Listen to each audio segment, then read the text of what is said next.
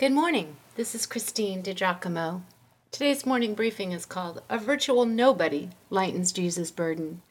And as they led him away, they seized one Simon of Cyrene, who was coming in from the country, and laid on him the cross to carry it behind Jesus.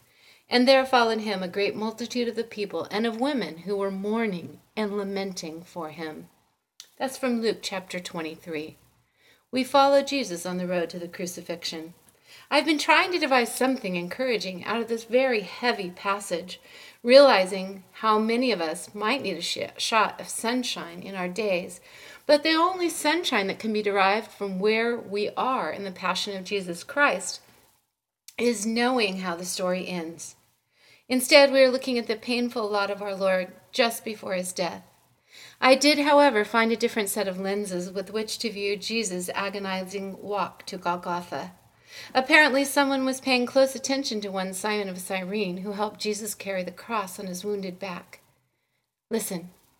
Sadness enveloped Simon. Jesus stood off to the side with bowed head, praying silently to his Father. They had reached Calvary.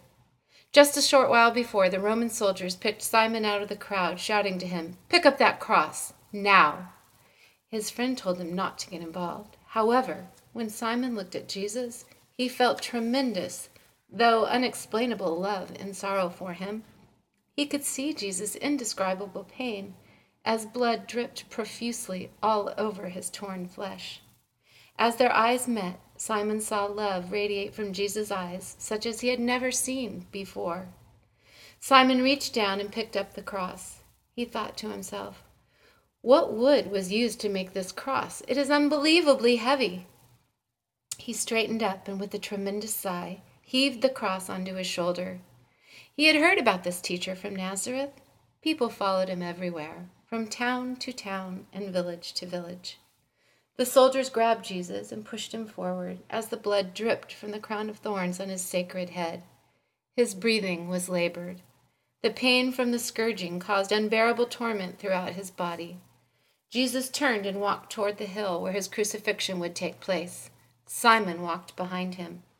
3 times he witnessed Jesus fall, and each time he thought his pure and gentle man would never get up.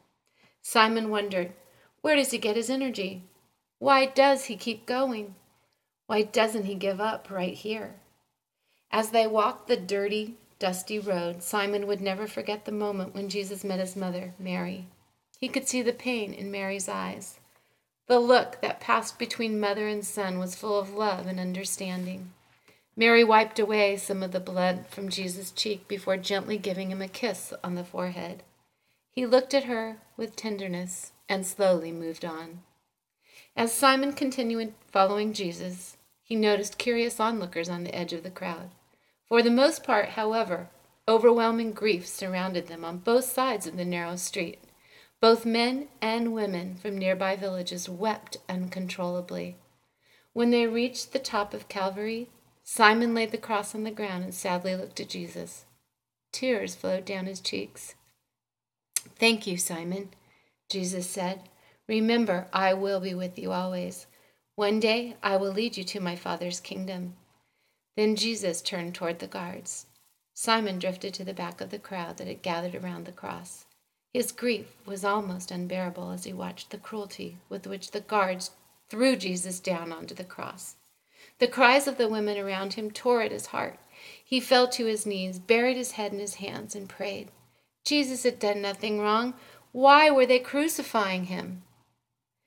We all face hardships and difficulties. At times, the trials we endure become too much for us to handle alone. Like Simon, we must help one another carry our crosses. We must look upon one another with love, understanding, and acceptance. Jesus walks our journey of life beside us, every step of the way. Let us follow his beautiful example of love. 3 crosses raised up on Golgotha, the skull, Jesus between 2 criminals.